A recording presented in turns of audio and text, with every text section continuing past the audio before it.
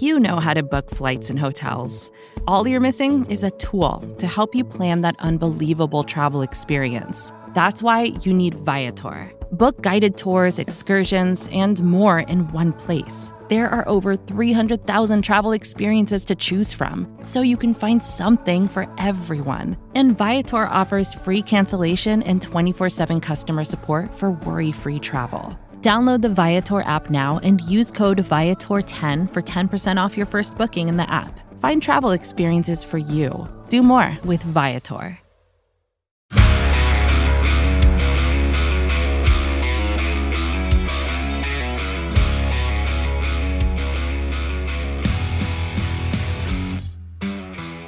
Welcome to the Daily Hammer, your daily news source when it comes to the Atlanta Braves as part of the Talking Chop Podcast Network. My name is Shawn Coleman. You can find me at StatsSAC on Twitter. And even though the MLB lockout is going on, we've got plenty of news to talk about. And as I love to do when there's plenty of news to talk about, I love to have other folks come on and join me. And it's the first time I've talked with this gentleman since the Braves won the World Series, but I know that he is still as ecstatic as it can be. More than 10 weeks since they won it. His name is Eric Cole. Eric, how are you doing? Thanks so much for joining us here on the Hammer today. Hey, Shawn, thanks for having me. Yeah, I mean, I'm still watching like that inning that Matzek pitched against the Dodgers basically once a day, and going back and looking at all the clips from the World Series, watching the highlights and just going back over it.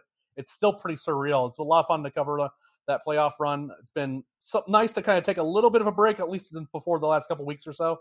The last couple of weeks have been pretty busy for me, but beyond that, I mean, it's been a lot of fun. I hope that the offseason has been treating you well and everyone's happy and healthy.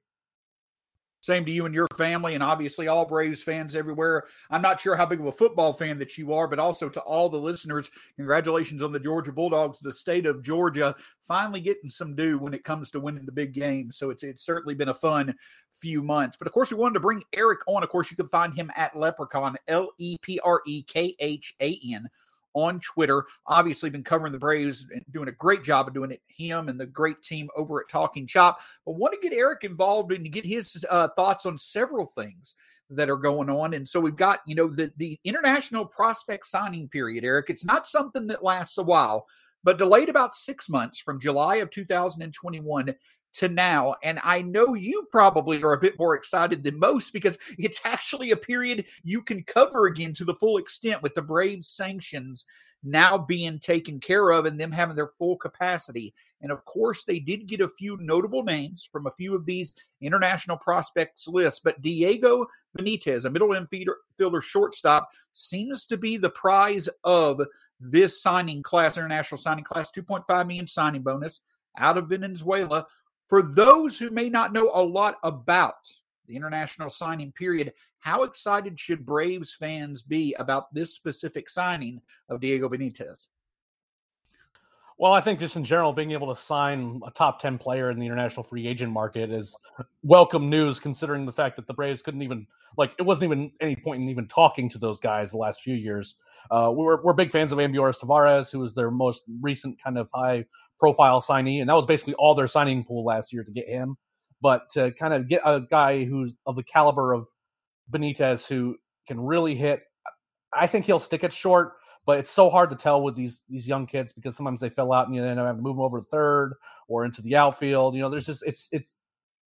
I don't want people to get too hung up on that's the shortstop of the future, but he plays infield right now, and I think that he kind of has the build to stay there. But he can really hit, has power at all fields, just has a good feel for the bat.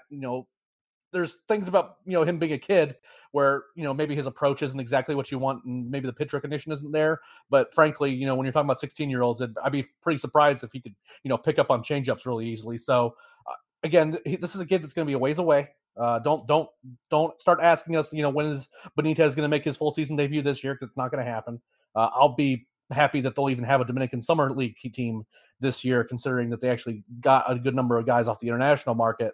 But he can really play. Douglas Glad's another really good one, too. He can really hit. He's more of a physically maxed out sort of guy. He's just kind of like that smaller, compact frame, but he can already play well. And, after that's just kind of coming down to kind of learning the game. And, but I don't necessarily think he's going to grow 5 or 6 inches taller or anything like that. So, those are both, fans should be excited about these guys, but temper your expectations in terms of when you might see them. And that's the thing that stands out about this list, Eric, is that it does seem like, we've heard quite a bit. Overall, Scott Coleman, obviously, you follow him, Brad and Eric with the Talking Chop podcast, Eric with the great crew with the Road to Atlanta podcast. We've seen it. The Braves farm system with some graduating pieces, especially in terms of position players, it stayed pretty good. They still have a pretty formidable farm system, but they definitely needed to fill out the depth. And this signing class definitely has a lot of position players. Is there an arm, for what you know, is there an arm in this specific signing class that really intrigues you from initial reports that you've seen? It seems like what the Braves have done in terms of their international free agent signings with the pitching class specifically is they kind of got guys like you can sign any player for $10,000 or less, and it just doesn't count against your pool at all. And I imagine what the Braves are going to do is they're going to sign a bunch of pitchers that way, and they've done that in the past.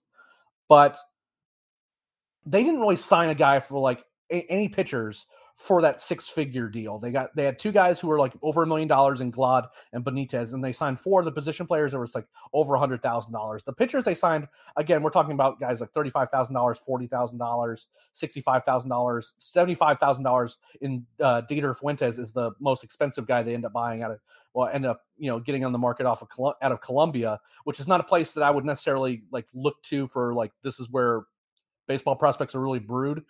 Generally speaking, the best prospects on the international free agent market either come from the Dominican Republic or they come from Venezuela. There are exceptions to that. Cuba is kind of a weird case because generally the players that come over that are highly touted are kind of like one-off type situations, and depending on when they defect and how old they are, they kind of are subjected to different rules. And there are certainly good prospects that come out of a variety of different places. But in terms of the international market, I don't think that they necessarily played in the deep end of the pool with pitching, and I don't think they need to. I think that they've done a really good job of filling out their farm system top to bottom with arms. What they needed were position players, particularly at the lowest levels. If you watch the Augusta Green Jackets this year, it was really, really tough. There was a lot of guys that they were signing out of like Division II and junior college undrafted free agents that were like playing over 100 games down there. So that's not a place where they have a ton of depth of talent, and where I think that they were wise to go to the international market and really kind of leverage what financial ability they had. And it was substantial. I mean, they didn't have the most pool in the world, and that's just based on like, compensatory picks and all that stuff. But like they were in the big group in the middle where they had a little over $500 million, and they spread that money around, and I think they did it well.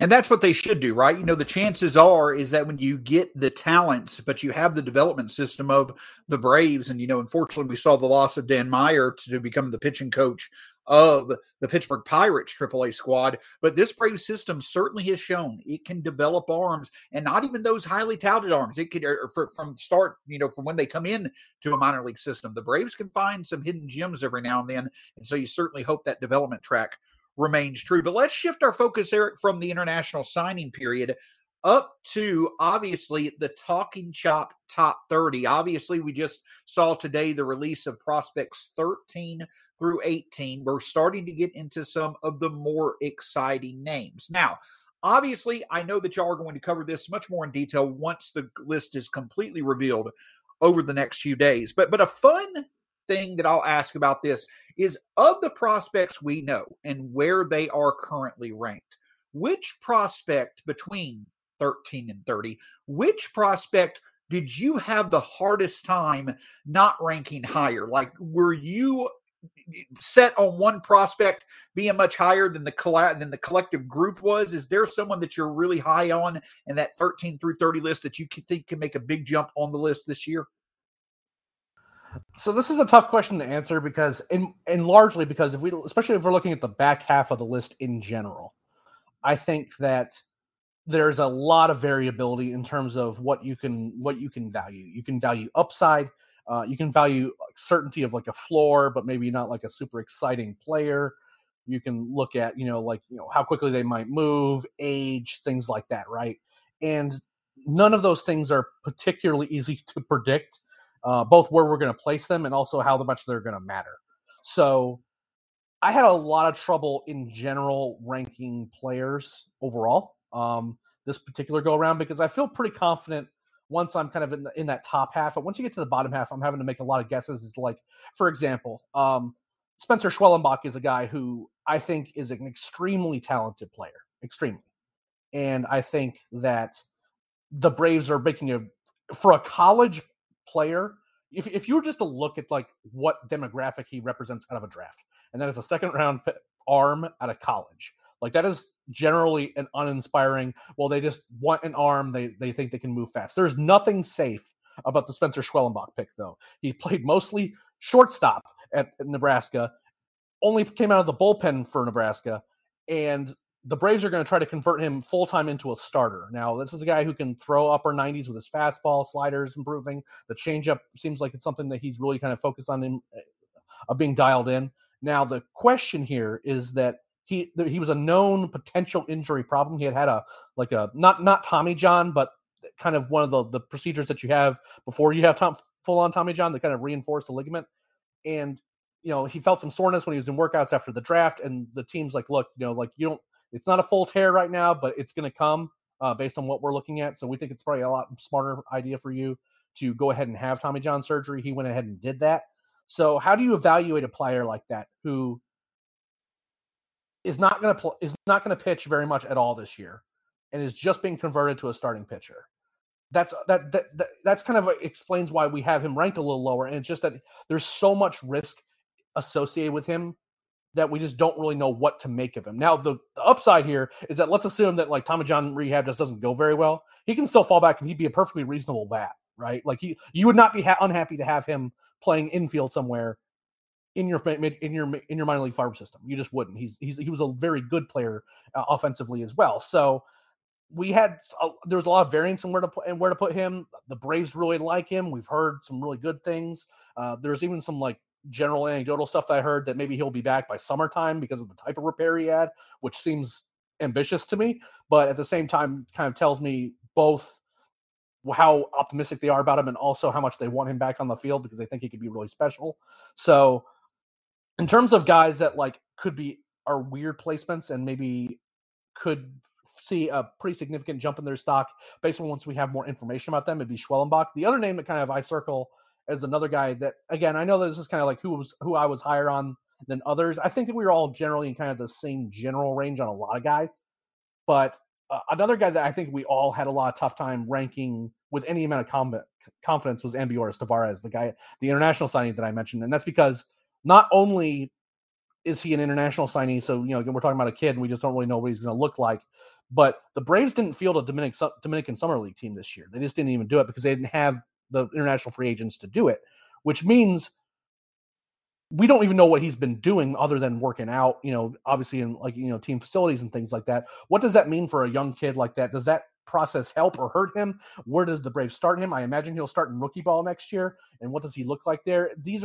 That's a guy whose stock can go way up or way down just based on information that we get going into going through the 2022 minor league season.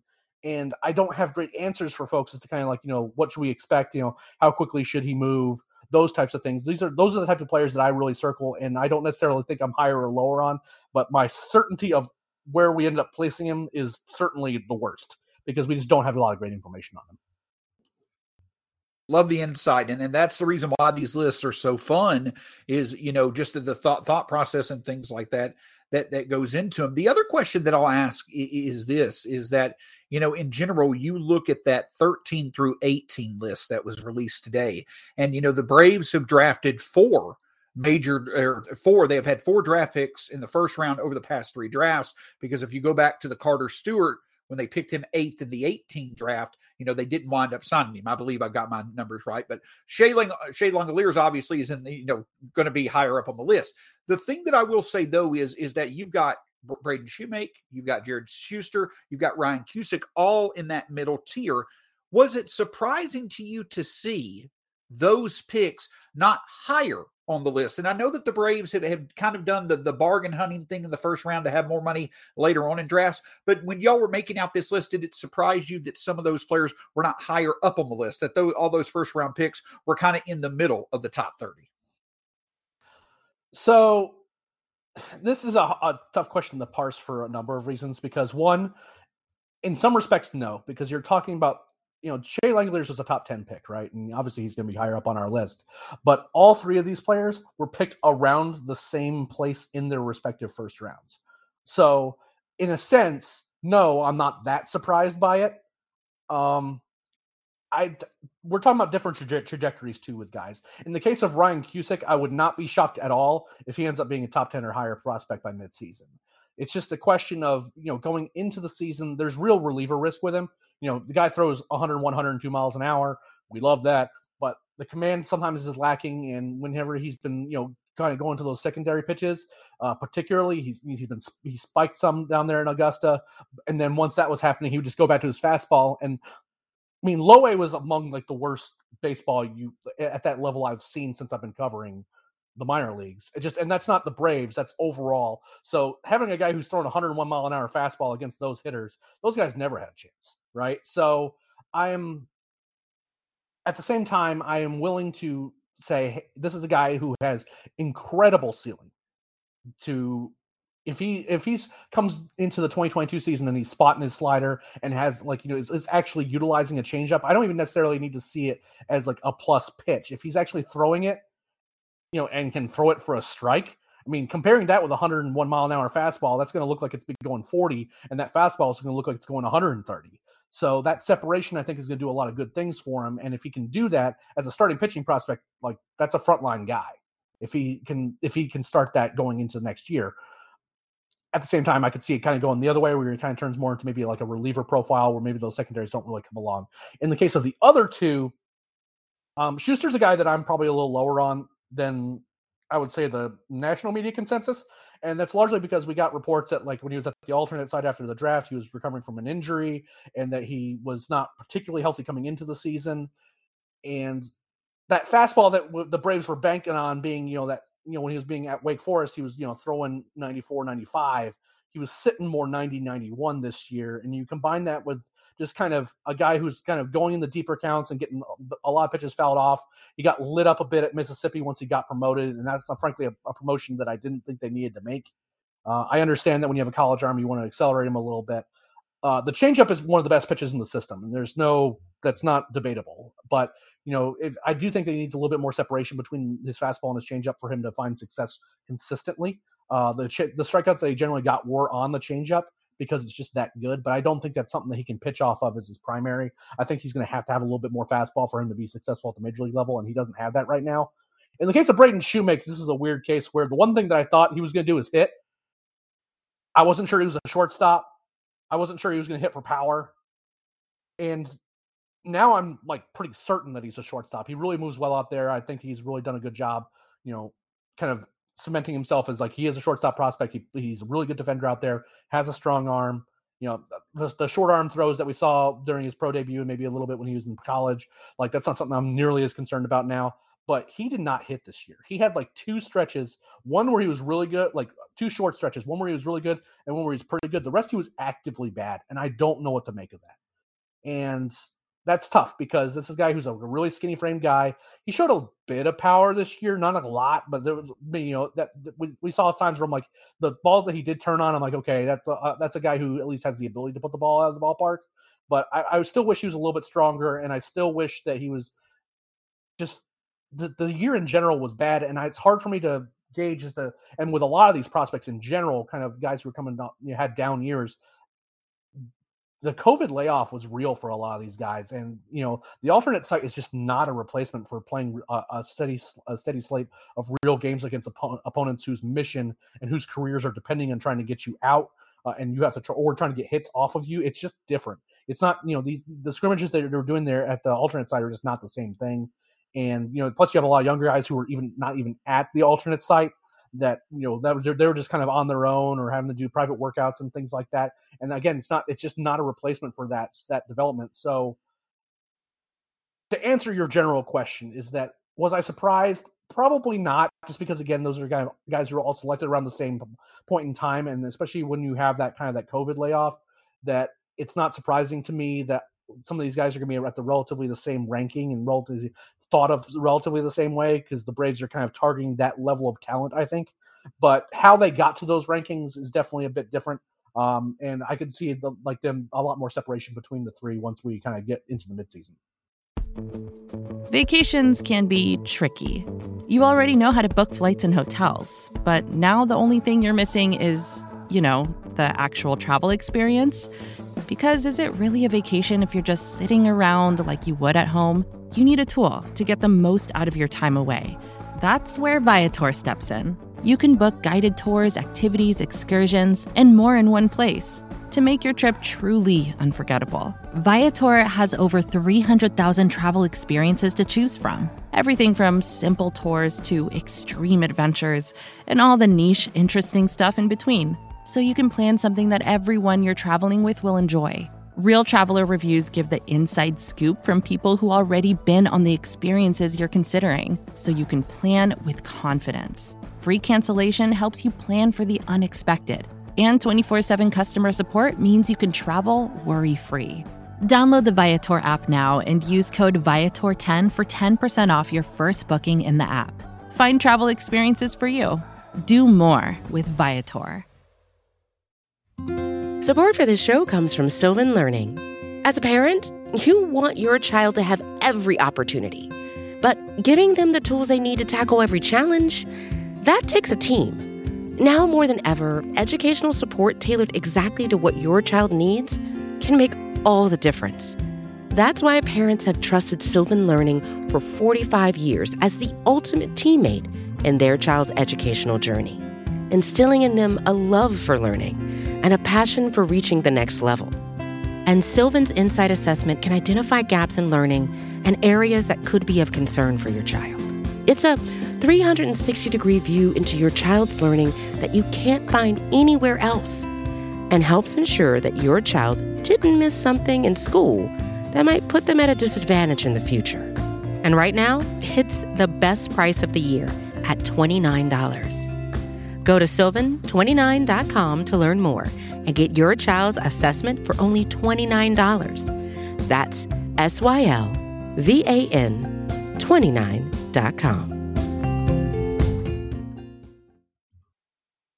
And this is a lot of fun. So make sure that if you've been reading along, again, the top 30 list, in my opinion, and I've read it for years, even before I came on, with Talking Chop, from Eric's great work that he and him and his team have been doing for several years. Make sure to check out the latest every day this week when it comes to the Talking Chop top 30. And then obviously we'll have the reaction on the Talking Chop podcast network and through other varieties at talkingchop.com. And staying on the prospects for a second, Eric, we also started getting, an idea of what the national media thinks, national outlets, I guess you could say, those that cover the entire majors, of where they think Braves prospects currently are. And there was some pretty interesting movement from previous rankings, even a year to 2 years ago. Baseball America came out earlier today and they released their top 100 list, and it starts to get a bit eye-opening. You see number 46, Michael Harris, number 54, Shea Langoliers, number 84, Christian Pache, and you don't see Drew Waters. So the question that I just want to get your general reaction, but the question that I have for you is this. We've seen Christian Pache as high as number 13 on some of these lists over the past 2 years. Is this prospect fatigue, and that we've just known about him and Waters for a while, or is there any bit of concern that this bit of a fall off, from where he was just as little as 18 to 24 months ago when it comes to Pache and Waters versus Harris and Langoliers? I think it's a bit of both. And in terms of Pache and Waters, they haven't done themselves any favors by not really being able to hit their way out of AAA consistently, right? In Pache, this is a guy who's never posted an OPS in the minor leagues above 802, I believe. That's the highest, and that was at AA, which, again, in a place that doesn't necessarily lend itself to guys hitting an 800 OPS, so that's worth mentioning. Mississippi's particularly pitcher-friendly, but what you're banking on with Pache is kind of the physical raw tools that guy has, combined with all-world defense, and I truly mean that. I think that if he started 130 games in the major leagues in center field, he'd win the Gold Glove there. So if you have that, what do you need from him to keep him in the major leagues as a regular player? And you probably need a league average bat, maybe a little bit better. And the problem is that what a lot of people saw was 67 or 60 or so at bats in the major leagues that were not good this year. They just weren't. And there's no denying that at all. But, it was a really small sample, and then he was hurt. And then he went to Gwinnett, and particularly in the second half, he hit well. And this is a guy that has power. He has good speed underway. I think that the notion that he's going to be a guy who steals 30 bases a year is just not going to happen. It just takes him a little while to get going. He has a lot of long levers. So it's not I don't think he's that quick twitch, steals bases sort of guy. I think he's a guy that just can really run, take first to third, second to home really easy, maybe first to home if you really need him to. Once he gets going, he's really fast. And you combine that with his defense, that's what you're kind of banking on. Combined with some, I think, 15, 20 home run power. But we haven't seen him do that, and he hasn't had that season in the minor leagues where wow, he's really figured things out with the bat. He's improved in certain areas at times. He's in the minor leagues, at least, he was drawing more walks, and he's gotten better at that over time.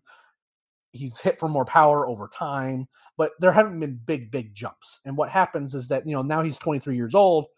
You start wondering, when is he going to figure it out? And combine that with more draft classes coming in. You have a lot. There's since he's been signed by the Braves, there's been 5 or 6 first rounds of the draft that have been introduced to the top 100, right? And so if you're talking about top 15 picks, even if you're only thinking that the top 5 guys end up being, or 5 guys from each draft end up being top 100 prospects, it's still a lot of numbers, a lot of names. And you combine that with kind of some underwhelming numbers, or at least not the kind of jumps that you would need to justify him putting him high on the list. I'm not that surprised that we see him back up a bit. Now, I still think that the ceiling on that guy, especially from just a raw tools perspective, is insane. I think the probability that he gets to that ceiling is much lower. But I don't think he's a guy who's just never going to hit in the major leagues. I think he can be a league average or better hitter. I think he can be a really valuable guy on the base paths. And more importantly, that defense is incredibly good. So that's a really valuable player. Even if he's not a guy who hits 280, 290 with 25 or 30 home runs, you don't need him to be Ronald Acuna Jr. You just need him to be able to be productive. And I think he can be that. In the case of Waters, he was already falling out of favor going into the season in terms of top 100 lists, and didn't really do himself a lot of favors. He had an injury at the beginning of the year, never really looked right.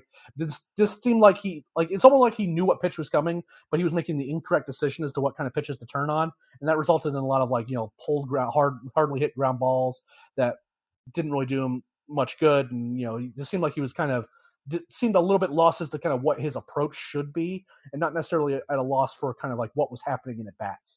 So once that happens, then the strikeouts climb up, and he starts having stretches where he just doesn't look very good at the plate. Other times, the power numbers for him, I'm surprised aren't better, because when he gets a hold of them, he really gets a hold of them. So he has a lot of things to work on. So the short answer to your question is there some prospect fatigue? Sure. That happens with every guy. Just, if a guy doesn't make the jump from AA to the All-Star game in the major league level, then guys wonder what's wrong with him. But at the same time, I think there's been a little bit of that, but there's also been on their end some guy, just not getting the job done the way they need to. I mean, Christian Pache, it's not like the Braves didn't need an outfielder this year. You know what I mean? I mean, they were giving regular starts to Guillermo Heredia, Abraham Almonte. Those were guys who were getting seeing actual legitimate plate appearances at the major league level for a team to end up winning the World Series. I'm just going to find ways to say that in most conversations now. But this is a situation where there was an opportunity for Pache and he couldn't take it. And that starts to make you wonder maybe if we need to back off our expectations for him a bit. Even if we still like him a lot, it's not crazy to me to put him at the back end of a top 100 as opposed to the top 25. I think that's great perspective. I think that makes a whole bunch of sense. You're right. There was plenty of opportunity for him to get featured, for him to make the most of the opportunity. It didn't work out. Yes, you certainly feel that Pache could certainly be a productive major leaguer, but it also is interesting that you're starting to put together, you're starting to get a bigger track record together, and the overall consistency, it may not be where some folks had hoped. So nothing just truly negative about Waters or Pache. You're just kind of get a better idea of what they're more likely to become. But of course, there is Michael Harris and Shea Langoliers, which is really exciting to see for the Braves. We're having another outfield prospect who's starting to be highly thought of. Obviously, one of the better catching prospects in the league. Just, Eric, your thoughts on where they're placed on the list. And I'll also ask about the breakout player of the Braves minor league system last year, Spencer Strider. Do you feel that he possibly could start seeing himself in the back end of some of these top 100 lists, or does he need to have another build off in the first half of this season off of last season to maybe start hitting those top 100 lists toward the middle part of this year? I would not be shocked if he was in the conversations to be back in the top 100 prospect list like right now. It's a weird situation with Strider because like none of us saw this coming. We thought that he was going to be a really interesting reliever arm when he was picked in that draft. He was kind of one of those like eyebrow raisers, like that's the guy. It was intriguing in the sense that he was coming off an injury and didn't have that sort of track record of like he was like it's not like he was injured after he became a big draft prospect, right? He was already not like he was not like a guy that people were like targeting as like like a first or second round guy. And then when he got hurt and he had been hurt, didn't really throw much during the 2020 season, obviously because of COVID. And the Braves pick him, and you go, really? That's a really interesting pick, and we kept our eye on him. And it didn't take long to figure out why the Braves liked him because he was throwing 98, 99 miles an hour. Those poor low A hitters, I didn't know those guys didn't know what hit them. And makes his way all the way like from the year after he was drafted, he was pitching in the major leagues at the end of the season. So the question here is, if he's a top 100 guy, he'll probably be a guy that has to be starting at AAA and performing well. I think he will. I think he'll be a top 100 guy by midseason. I think that's what's going to happen. I don't think that he's going to force his way onto the major league team, if for no other reason that like there's like other guys in the 40-man that I think they need to give some opportunities to if they don't like sign a veteran guy. And even if they sign a veteran guy, there's other guys that maybe need that like they need to be eliminated first, unless he's just absolutely like if he has like a 1 point something ERA through like 8 games and is striking out 14 batters an inning. I mean, you have to have a different conversation, but I think he can be really, really good. And I think he has that kind of ceiling to him. But if he's a guy that is, has turning into more of a bullpen prospect, then that probably doesn't happen. Now, in the case of the other 2 names that you mentioned, I think that the Baseball America, like they are very deservedly being placed where they are. Michael Harris is a really interesting prospect that we've been high on since before this season, and people kind of thought we were crazy, he didn't really hit that much in Rome. But keep in mind that when he played in Rome during his draft year, he had been a 2-way player in high school, pitching and hitting. That was his first time focusing on hitting.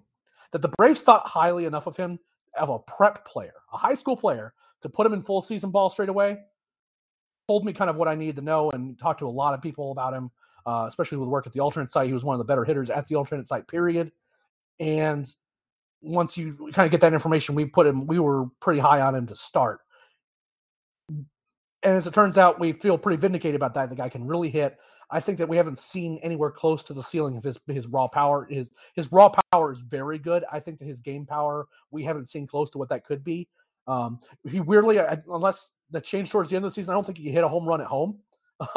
So he's a guy, and at batting practice, he puts on a show. He puts balls in the upper deck. He can really hit, and he's not reached his physical peak yet. So he's really kind of an exciting guy. I think he could also stick in center field. I think he might fit better in right, but he's a guy that I think could play all 3 outfield positions. And in Shea Langler's case, I think that there's reason to be a little bit skeptical of his hit tool, which is why I might be switching the order a little bit on some in terms of like where to place him. But the power's real. I don't think he's going to be like hitting 40 home runs at the major league level or anything like that. But I think that that's where he's going to drive a lot of his offensive value. And the defense is real. He gets the balls quickly. He has a cannon for an arm. And he's constantly hunting for outs. And that's what I want from my catchers. In addition to calling good games, which I think that requires reps. So I'm not like pushing for him to start the year in the major leagues or anything like that. I think you need those kind of game experiences to look like just get more and more experience calling games to get good at it. But in terms of like what you want from like controlling a running game and being kind of an X factor behind the plate, that's what Langeliers has. He was picking off guys at first. I saw him a slider got spiked in the dirt in front of him. He like blocks it with his chest plate. The guy was off to second as soon as that ball hit the dirt, and he threw that runner out by like 3 steps. Like the guy didn't even bother to slide. You don't see that. You just don't see that from catchers very often. And so when you have that kind of defensive acumen as well, like that really helps a whole lot. Again, I think that more 2023 is the best expectation as to when we could see him in the major leagues. But it's not confusing as to why people like him a lot. When you have a catcher that has real power, an okay hit tool, I think it could be a little bit better. But combine that with his defensive acumen, color me interested. I'll put it that way. Yeah, I will say I've every now and then I've been able to go on YouTube, and when I'm going through these rabbit holes of looking at the Braves prospects, one of the more exciting things I like to see is his defensive highlights. It's a lot of fun to see his pop time, just how in command he is back there. It's a lot of fun to see, even stuff that you may not necessarily, we can measure everything in baseball nowadays, but the confidence that the Braves starters in the future are going to have when he's behind the plate, I'm sure is certainly going to be something to watch for. And that's the other thing that we'll kind of wrap up with here, Eric, is that, today, one of the more anticipated series of the offseason, Dan Szymborski's series, the Zips projection series from Fangraphs. If I got his last name wrong, I'm horrible with names, so forgive me. But he released the Braves Zips projections, and the first thing he says is that, can the Braves win the World Series again? Absolutely. They got to get Freddie Freeman. We all know that. But the thing that pops out to me, Eric, is the overall valuation of the Braves pitching. Their projected starting pitching FWAR as a collective group is 16.3 FWAR. That would have ranked 6th in the majors last year. Their bullpen is a collective 4.8 FWAR. That would have been 8th in the majors last year. Last year, the Braves finished 12th and 12th in terms of starters WAR and bullpen war. So it looks like there's going to be some natural progression and maturation of this pitching staff. We know what to expect from the offense, but if you got to get a good look at those Zips projections, did the pitching pop out to you as much as it's valued? And even Mike Soroka at 1.6 FWAR, that has to be exciting as well. Well, I mean, the idea that Soroka would be back and producing at that level is exciting to me on a number of levels, mostly because I'm a shameless Mike Soroka homer, and I will not deviate from that whatsoever. It was a little bit surprising that they had the pitchers that high. I mean, when you have Charlie Morton, I mean, he's a guy who broke his leg and is kind of reaching towards the end of his career. Counting on him to put up a 4 WAR season as a pitcher, as a starter, is a big ask of any guy. But, especially, it was a long season last year. He put up a lot of innings. Max Fried getting some love isn't that surprising because, he has kind of some of those peripherals that kind of project well over the course of a long season in terms of overall WAR production. And Ian Anderson, I think, has kind of been proverbially underrated. He'll have a bad start here and there, but generally speaking, all that guy does is pitch. So I think that we'll see the composition of the starters and the relievers overall being a little bit different than maybe what Zips and Zim has projected here. Just again, like, do we really know that Huascar Ynoa is going to be throwing enough to get to WAR? Is he going to be a guy that can replicate his success from the first half of the season? Are they going to go to guys like Kyle Muller, Tucker Davidson, Kyle Wright? Are those guys going to be in the mix? Does Mike Soroka, when does he come back? And if so, what does he look like? Those are all real questions that have to be answered. And in terms of relievers, I mean, look, the night shift, color me a believer. I'm not necessarily the guy who's like super excited to have Will Smith coming out there in the ninth because I think he can be a bit more of an adventure than I would prefer. But I could also see, like a lot of these relievers like Webb, Jackson, Lee and Newcomb. I don't think that necessarily those are going to be the other guys that are going to be composing the rest of the relief corps. I think there might actually be a little bit more upside to that group in terms of what could end up happening. So the short answer to your question is, was I a little bit surprised? A little bit, but at the same time, like, the Braves built their rebuild on pitching. And if they didn't have guys that were useful as starters, then that would be a problem. And what has happened is that they've gotten some guys, both guys they've developed as well as guys that they have brought in that have really been able to produce. And they seem to have a good handle on what that should look like. It's going to be a little bit different than last year where we just had so many guys hurt. In the case of Drew Smyly just not being good anymore, that, they had to kind of rotate some guys in and out until they kind of figured out the composition that they wanted. So again, like, you have to be happy with the pitching side of things. There's a lot of questions with the offensive side of the ball that we just don't have great answers to. Freddie Freeman's obviously the elephant in the room here, but also just kind of the composition of the outfield and what that's going to look like. We just don't have answers to those questions yet, and those questions won't be answered until the CBA is negotiated. Because I think there's zero chance that like left field is going to be like Ozuna and or Waters next year. I just think there's no chance of that happening. So if that's the case, then who is there and how do they produce? Is that a Jorge Soler out there? Is Ozuna getting most of the DH at bats? Is Ozuna going to be a guy that maybe the Braves target for moving in the wake of kind of the domestic violence accusations against him and the investigation that led to him just not being retroactively suspended for 20 games or whatever it was? Those are kind of questions that we just don't have great answers to. And I know that Szymborski, and I know Dan, and I've talked to him a decent bit, and he'll be the first to say, like, this is based on only the information that we have. This isn't like an opinion piece. This is just what the numbers tell us that can be generally true. It's not projecting that the Braves are going to be playing, some random schmo at first base. It's not projecting necessarily that this is what is going to happen. It's just based on the information and what the roster looks like right now, that this is kind of the best look at it right now. And if considering the fact that they have this many unanswered questions and they're still projected this highly, bodes pretty well for 2022. And then, Eric, the last thing that I'll ask you, because this is just what's so exciting, and I know that y'all talked about it at length, but, just coming up on this season, when you look around Major League Baseball and the question is posed to you, what teams are best suited to truly be, you can say right now, you could see them being a contender for each of the next 5 years. I think the Braves have to be one of the most confident top 5 teams that anybody would answer. I think you could put the Braves up there, the Blue Jays, the White Sox, Padres potentially, Dodgers obviously, but whoever you have in that list. But I would say there are very few teams, if any, that are better positioned than the Braves to truly be a contender each of the next 5 years. And that's why it's so exciting that we got this World Series this early in the process, because there's a very good chance we could have one or two more at least to discuss in time. Yeah, it's kind of funny that the fan base, I think, is going to get a little bit spoiled because they went from 2018, finally win the division title of series against the Cardinals that we're just not going to talk about. Then 2 years later, they get the playoff, they get the playoff curse off their backs after winning division title after division title after division title. They finally win a couple World Playoff Series, and I am of the opinion, and I will die on this hill, that if the rules about like days off during the National League Championship Series against the Dodgers in 2020, that the Braves would have played in the World Series last year, not this past year, the year before. Because I think that the one thing that got the Braves is that they had that lead on them, and then they were just gassed and they were just tired, and they couldn't finish them off. The guys at the plate just looked worn out. And they had relievers that were worn out too. They had to kind of go to AJ Minter had a 3-inning appearance to start a game in that series, for example.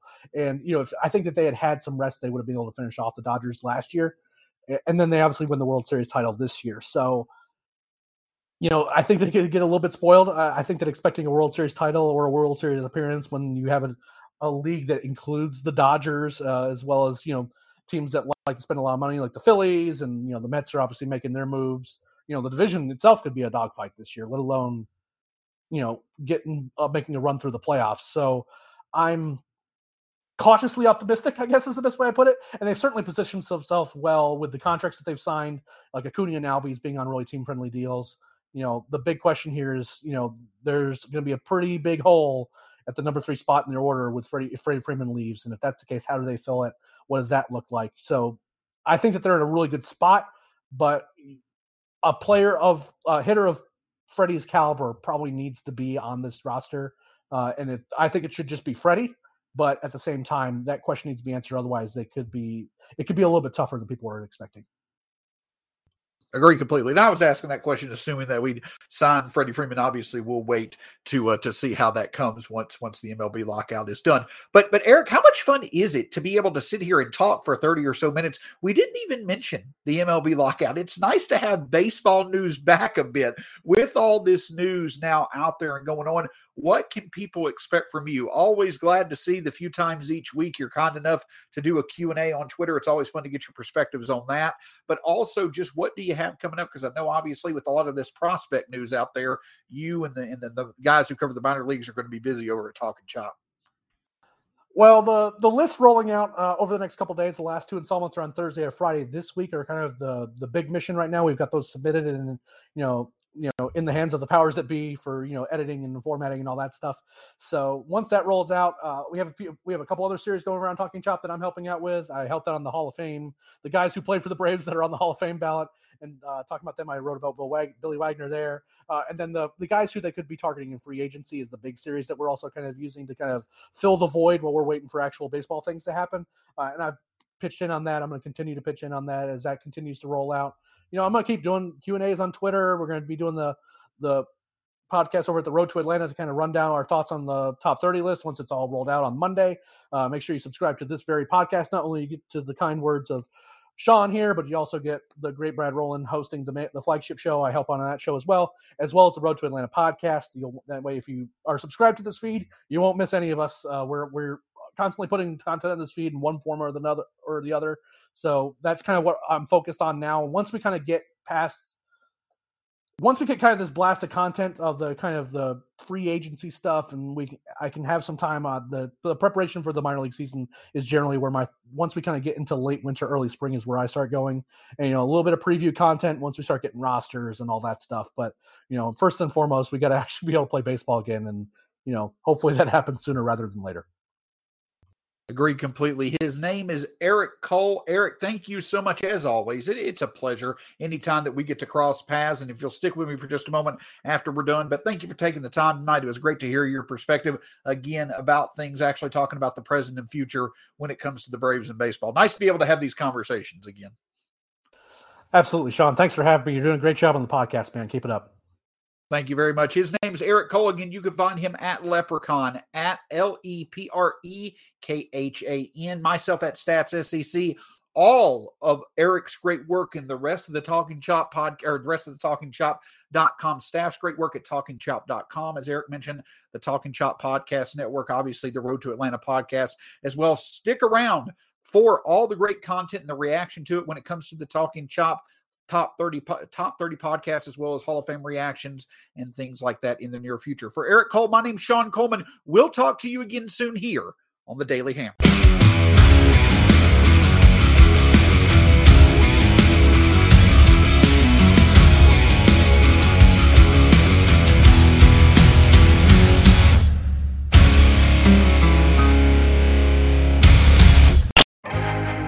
First thing in the morning, as soon as you wake up, the to-do list starts.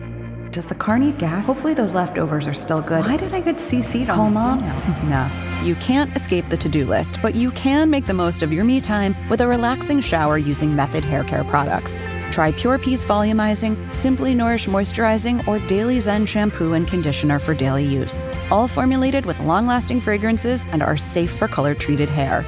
Reconnect with the best version of yourself. Visit methodproducts.com to unleash your inner shower.